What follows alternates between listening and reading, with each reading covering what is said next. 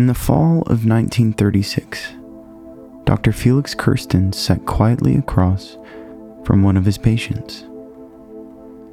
The man was squat and podgy, suffering chronically from grossly painful stomach aches, the likes of which only seemed to subside with Kirsten's magic hands.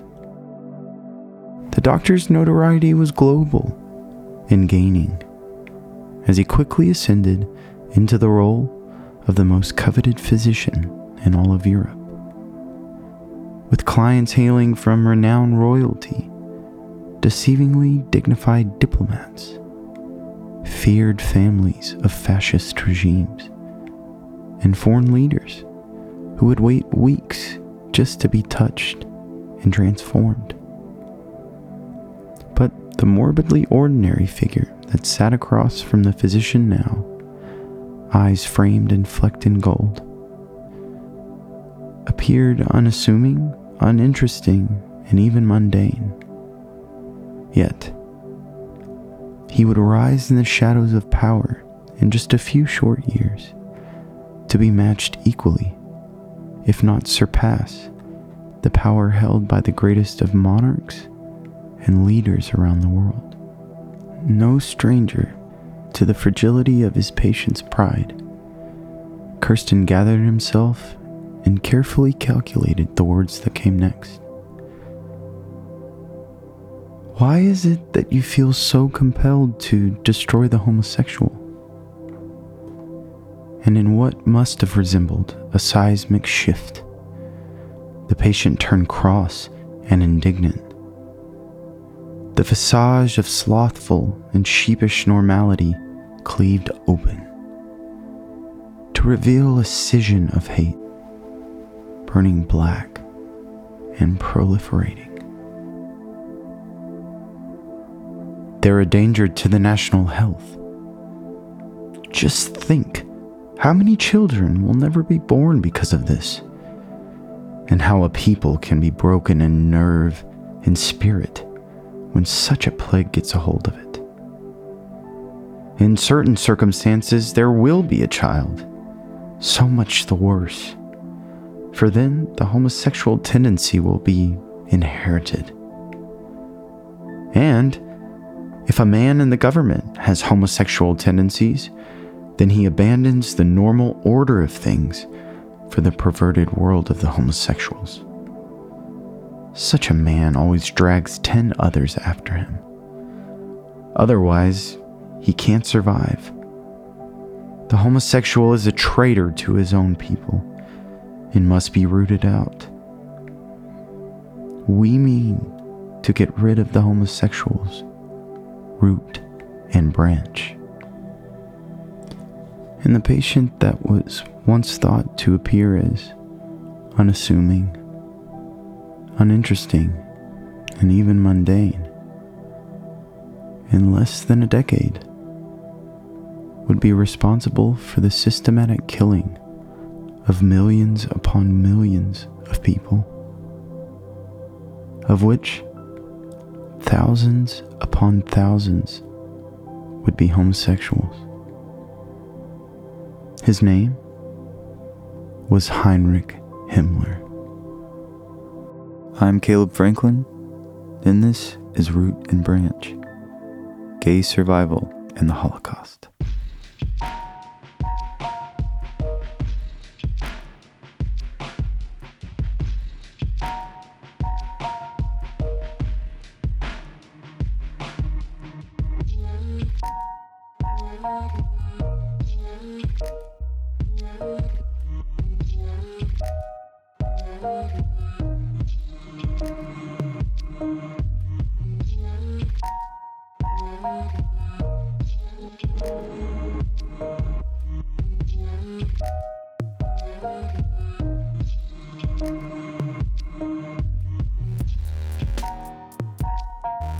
Episode 1.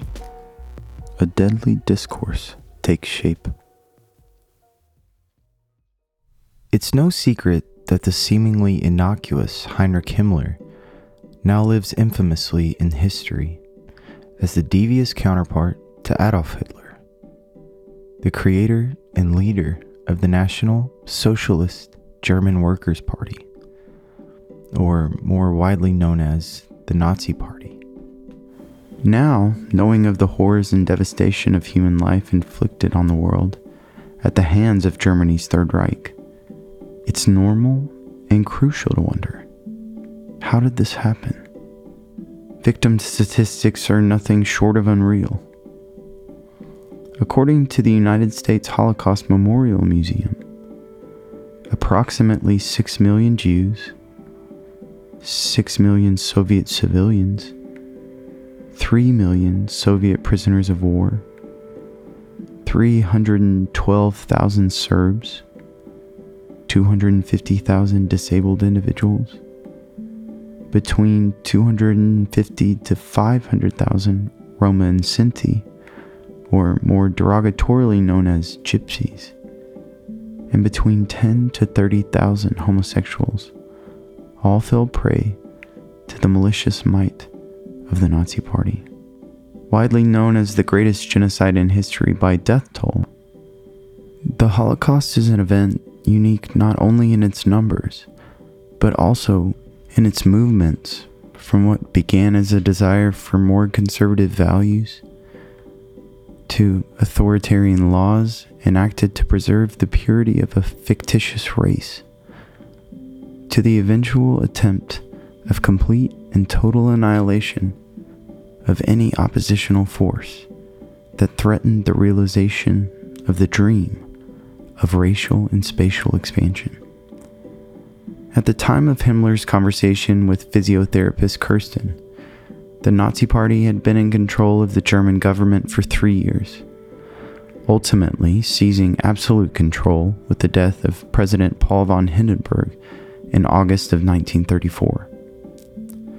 But before the small office conversation between Himmler and Kirsten, before the death of President Hindenburg, before Hitler's historic ascension to rule the Weimar Republic, and even before the grips of global Great Depression at the start of the 1930s, the seeds of persecution against the homosexual had been sown through a quiet, covert discourse that would eventually reach a raging rhetoric of deadly proportions. To understand the quiet, steady growth of hatred against such minority groups as homosexuals and Jews, we first must learn for ourselves what is discourse and what is rhetoric. According to the University of Chicago, discourse is most simply understood today as a sort of unit of language, organized around a particular subject matter and meaning. This unit of language may include not only written or verbal language, but can also stretch to include photos, videos, or laws, in which there appears what French philosopher Michel Foucault identifies as a medium through which power and norms function. More simply put, the input of specific utterances, writings, or expressions have the potential to wield great social power, in which they have the potential to create and set a structure of norms that are believed to be true. Similarly, rhetoric also deals with language and how it functions socially. Aristotle defined rhetoric as an ability, in each particular case, to see the available means of persuasion.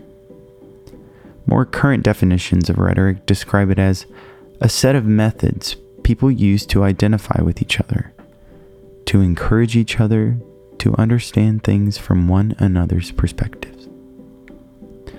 Ultimately, discourse and rhetoric are typically intertwined to complete a successful persuasion of an individual or group of individuals. For example, if the discourse around a particular subject, let's say a rat, is characterized by fear, disease, and uncleanliness, that discourse might then be employed by a rhetorician perhaps a politician, to persuade the public that the total and complete eradication of said subject would be beneficial to everyone. Because who wants to live in fear? Who wants incurable diseases running rampant?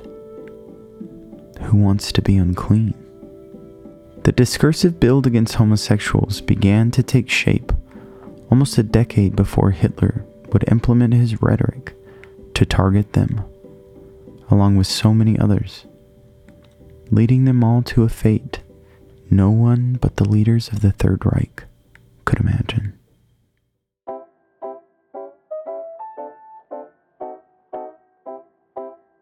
The ending of the First World War marked the blossoming and blooming of sexual exploration in Germany.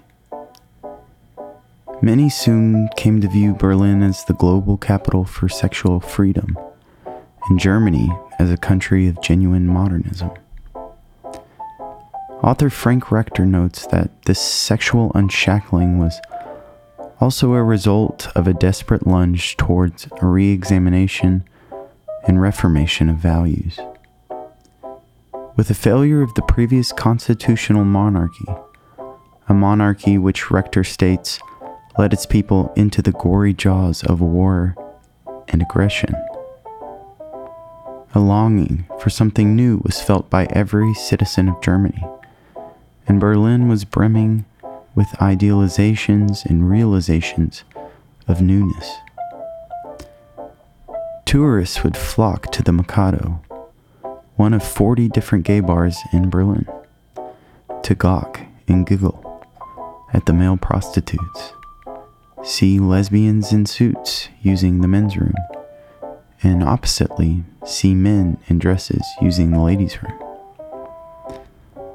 But the Mikado was apparently the exception, not the rule. Most gay hangouts were urbane, civil, sophisticated, and included clientele such as aviators, stockbrokers, and marvelously mustached men who wore perfume and kissed openly in the corner booths of cafes. Devious or divine, author Michael Davidson perhaps describes the aura of Berlin best. I loathed Berlin for the first week I was there. And then suddenly, I saw that it was the most exciting town one could conceive of. Babylon, Gomorrah, Rome in decay, and yet galvanic, with an intellectual liveliness. On the one hand, squalor, drunkenness, penury, an ubiquitous underworld, dramatic violence and despair, the turbulence of gangster politics, the whole spectrum of sexual lust, with some unimagined hues added, displayed like fruit in an open Mediterranean marketplace. On the other, a novel flowering, as if rain had fallen after a long drought, of architecture, the theater, music, satire, a new liberty of ideas, a wonderful release of the individual. And while many reveled in the idea of what was popularly termed as Sin City, a notable faction grew disdainful of the prevalent perversions and deviant members of Berlin's society. As the sexual revolution grew in Berlin, so did the visibility of homosexuals, which in turn provided panic, as well as a palpable structure for politicians like Hitler to build their ladder of ascension on. And while societal panic around homosexuals gained traction and popularity with members of the German population, Hitler was known to have close confidants, as well as members and leaders of his own party that identified as homosexual. The most notable of these was the leader and co-founder of the SA, a militia group that helped bring Hitler into power, Ernst Röhm. It was public knowledge that Röhm was homosexual, a fact many satirist newspapers of the time took full advantage of. Although Rome was publicly ridiculed by many, it wasn't until Hitler began to listen to the discourse of the time that spoke of the hate of homosexuals and their inability to reproduce that Hitler would consider turning those discursive whispers into a roaring rhetoric that would have murderous consequences. Ever the astute student of the study of public sentiment, Hitler was well aware of what the German people desired and needed long before his 1933 naming as Chancellor of Germany. With the crash of the US stock market in 1929, unemployment grew, tariffs increased, taxes climbed higher and higher, all reverberations of the Great Depression, which were felt by the German population, and all of which gave Adolf Hitler more ammunition to use against the outdated policies of the Weimar Republic. As Hindenburg became older and more senile, he enacted Article 48, which allowed the president to govern by decree in a state of emergency. In this political climate, Hitler saw his chance for success and thus ran in a series of highly important elections. But all three elections, within 1932, led to the same disappointing result. It is said that at the end of the third election, Hitler considered suicide and wondered if his window of opportunity had been shut tight. But that window would be opened once again by former Chancellor Franz von Papen, who convinced President Hindenburg to name Hitler Chancellor in the hopes that he would retain the title of Vice Chancellor for himself. Convinced by Papen that the conservative government could quell the rise of the Nazi upstart, Hindenburg agreed, and on the 30th of January 1933, Hitler became Chancellor of Germany. Canadian scholar and professor Doris Bergen notes that Hitler's ideology functioned with a sense of urgency. According to Hitler, time was running out. It was 5 to midnight for the Aryan race to be saved, and the clock was ticking. This sense of urgency, coupled with public sentiment around the threat of not only homosexuals, but also minority groups such as Jews and communists, meant that Hitler's ascension to complete and total power over Germany would be decisive and rapid. He began his political revolution with the communists of Germany. In February of 1933, Hitler blamed a fire that overtook the German Parliament building, or the Reichstag, on a communist plot to overtake Germany. This event gave him power to order massive reprisals against Germany's communists. Thousands were arrested, tortured, and beaten. Hundreds more were shot dead in the street. Bergen notes that the actions of late February 1933 crippled communist power in Germany. Next, the German Chancellor would begin his social revolution with a group of individuals more openly disdained than even the Jews: homosexuals. Since 1871, the German criminal code that had outlawed sexual relations between men, also known as paragraph 175, had become slacked with the sexual revolution of the 20s. But, now imbued with more power from the German government, Hitler built on to 175 to ban homosexual rights organizations. Raids and arrests were made on the over 40 gay bars in Berlin. And perhaps the most notable was the raid and destruction of Magnus Hirschfeld's Institute for Sexual Research in Berlin. Hirschfeld was a public gay rights activist that was openly opposed by the Nazi Party. His defeat in the eyes of the German public was a successful battle against the spread of homosexuality.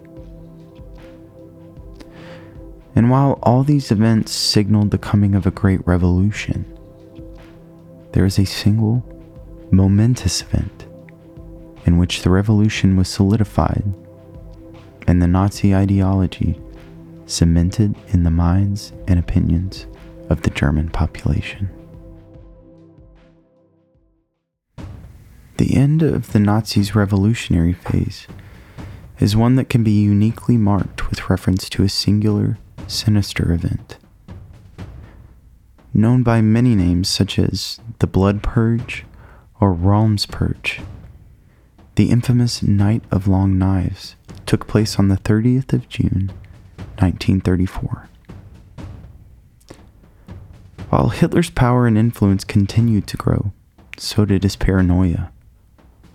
Always on the cusp of crisis and critically aware of the fragile and temporal nature of his position, the dictator planned to divide and conquer his generals in order to maintain complete and total control. A likely target for Hitler, as well as his loyal henchmen Goebbels, Himmler, and Goering, was found in Ernst Röhm.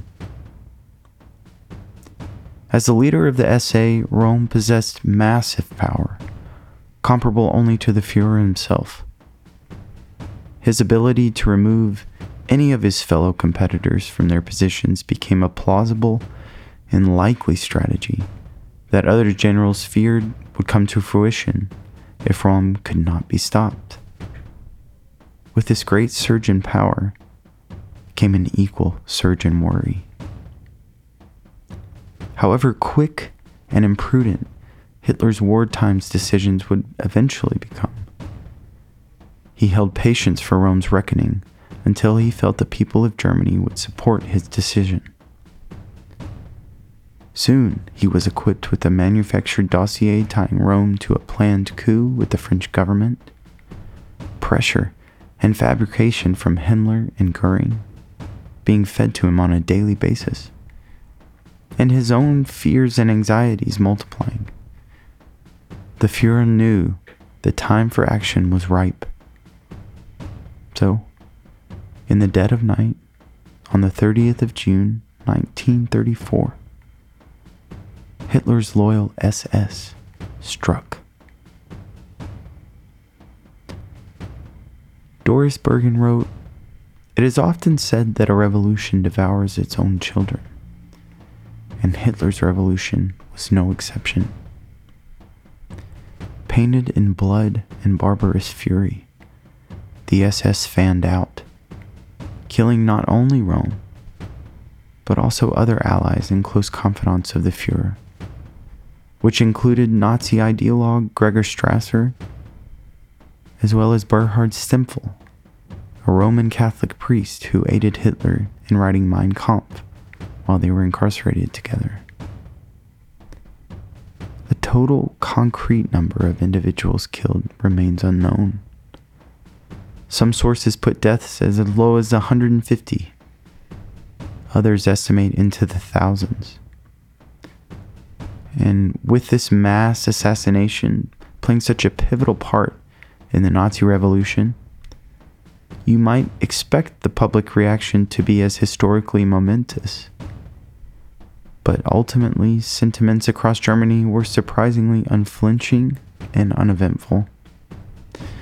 The strategic annihilation of chosen enemies of the Führer even garnered a congratulatory message from President Hindenburg, rallying Hitler's decisive action and praising his ability to bring his own party back into the fold of organization and discipline.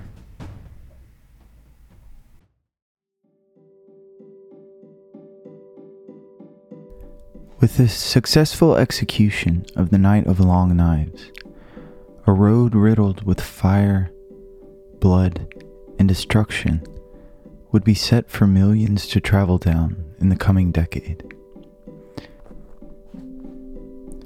And of those millions, unique voices would emerge into the world that was, at least for a short period of time, free from the global chokehold and persecution of war. But what waited for those men beyond the barbed fences of Hitler's killing centers felt like a continuation of persecution, and for some, it would last until the very end of their lives. Now that we've established the deadly discourse that led to open persecution of homosexuals, we can better understand the struggle, pain, and survival of those who were faced with the horrible reality of being gay while living in the time of the Nazis. Through their unique and at times heart-wrenching stories, we will learn more about resilience and strength, but also how genocide and devastation, however unique, is often a repercussion of an overly common technique of warping and manipulating public discourse. Root and Branch is produced, written, and researched by me, Caleb Franklin. Music and sound design by Benjamin Dunn, and artistic direction by Lindsay Franklin. Stay tuned to hear why remembering the events of the Holocaust is so important today and every other day, as well as how Root and Branch will use an ancient memory technique to help listeners commit survivor stories to their memory.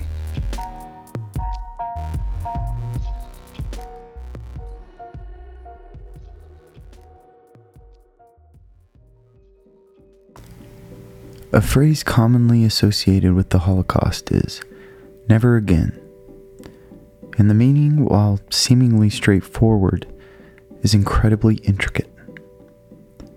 Believed to be a reference to the 1927 poem Masada, a historical epic by Yitzhak Lamdan, in which he details the historical struggle of Jews to survive against countless enemies, has now been tied to the catastrophic genocide since liberated survivors of Buchenwald concentration camp held signs with the phrase boldly written in 1945. Since then, "never again" has been used by survivors, memorials, and advocates against genocide in the hopes of eliminating the possibility of another Holocaust. But some have invoked the phrase to be an umbrella term of sorts, in reference to all forms of genocide, such as the 1976 Argentine coup, the terrorist attacks of September 11th, and even gun control.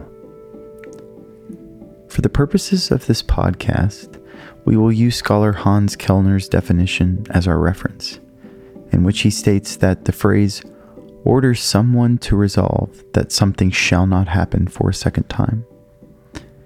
In this case, that someone is the global population, and that something would be another event like the Holocaust.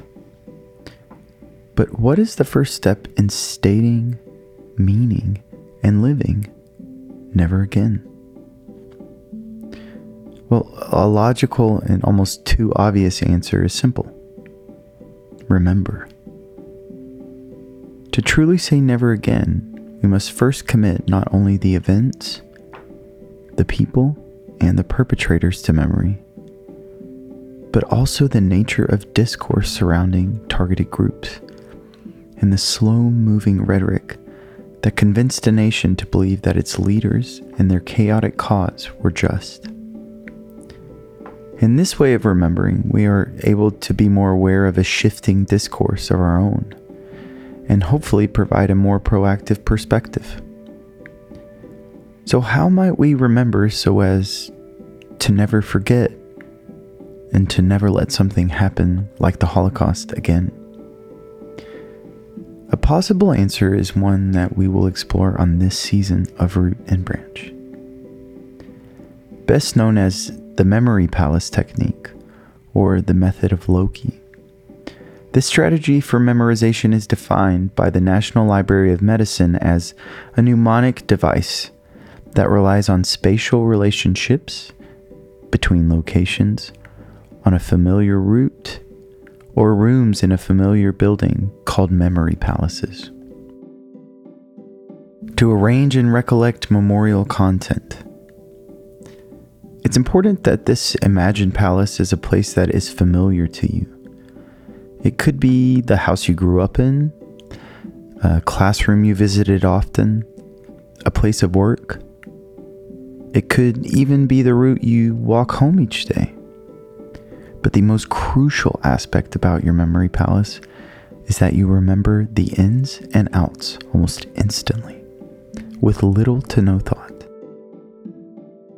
So now that we've covered the palace, what goes inside to help us remember? Images and items. They'll occupy different spaces throughout our palace route to create a series of interconnected vignettes that will, piece by piece, tell the story of what we need to remember. As another way to bolster our remembering, these images and items should be hyperbolic and saturated in as much sensory detail as we can imagine. We are more likely to remember a person or an event that has exaggerated details that we can latch onto. So, hyperbolizing key information and adding sensory details such as touch, taste, and sound makes crucial details pop in our minds. In this case, the bigger the exaggeration, the better. For our first memory palace and our example of how the process works, we will review the events of this first episode. I'll do a practice walk through my palace, which is the walk I take to work each morning, focusing intently on 4 different objects or areas along my route. The objects and spaces I'm choosing to focus on consist of a prayer garden, and then a circle shape, a clock tower, an open field, and a small pond. Now listen intently, and rather than focusing on the specifics of my spaces, focus on the images you hear. Put those images in your own space, inside your own palace. All you need to do during this time is listen and think about your palace and the specific route you might want to follow.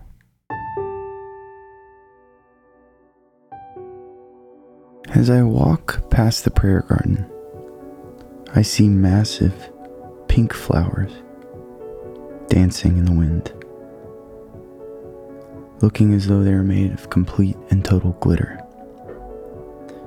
On the perimeter of the garden, I see dried bushes and big clumps of dried wood and twigs. And on the edges of each piece of wood and twig, I see the flicker of a flame. As I approach the clock tower, the pink flowers have shrunk and are making their way to the top. But below, they are being followed. The dried plants and pieces of wood have grown legs. They are trying to claw their way up to catch the flowers. And the flicker has turned to flame.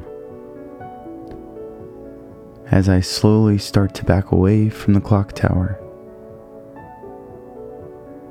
there is a giant spark, and all the wood is set aflame,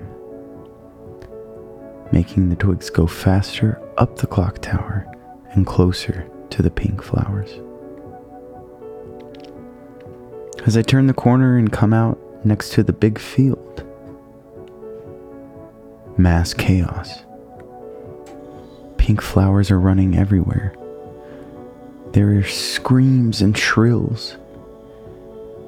Long, Big, bulky knives are falling from the sky, piercing the flowers, and even piercing what now are all flames. As I finally walk to the small pond, the surface is completely in a blaze. Giant, big eyes, big mouths are laughing. The flames have gotten what they wanted. I see roasted petals on the surface. And as I come a bit closer, I see dead flowers at the bottom.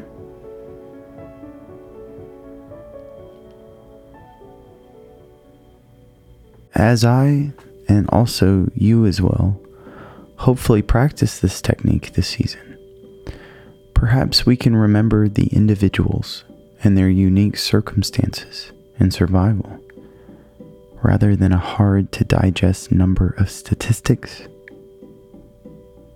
These were people just like us, and we cannot let something of the sort happen again. Never again.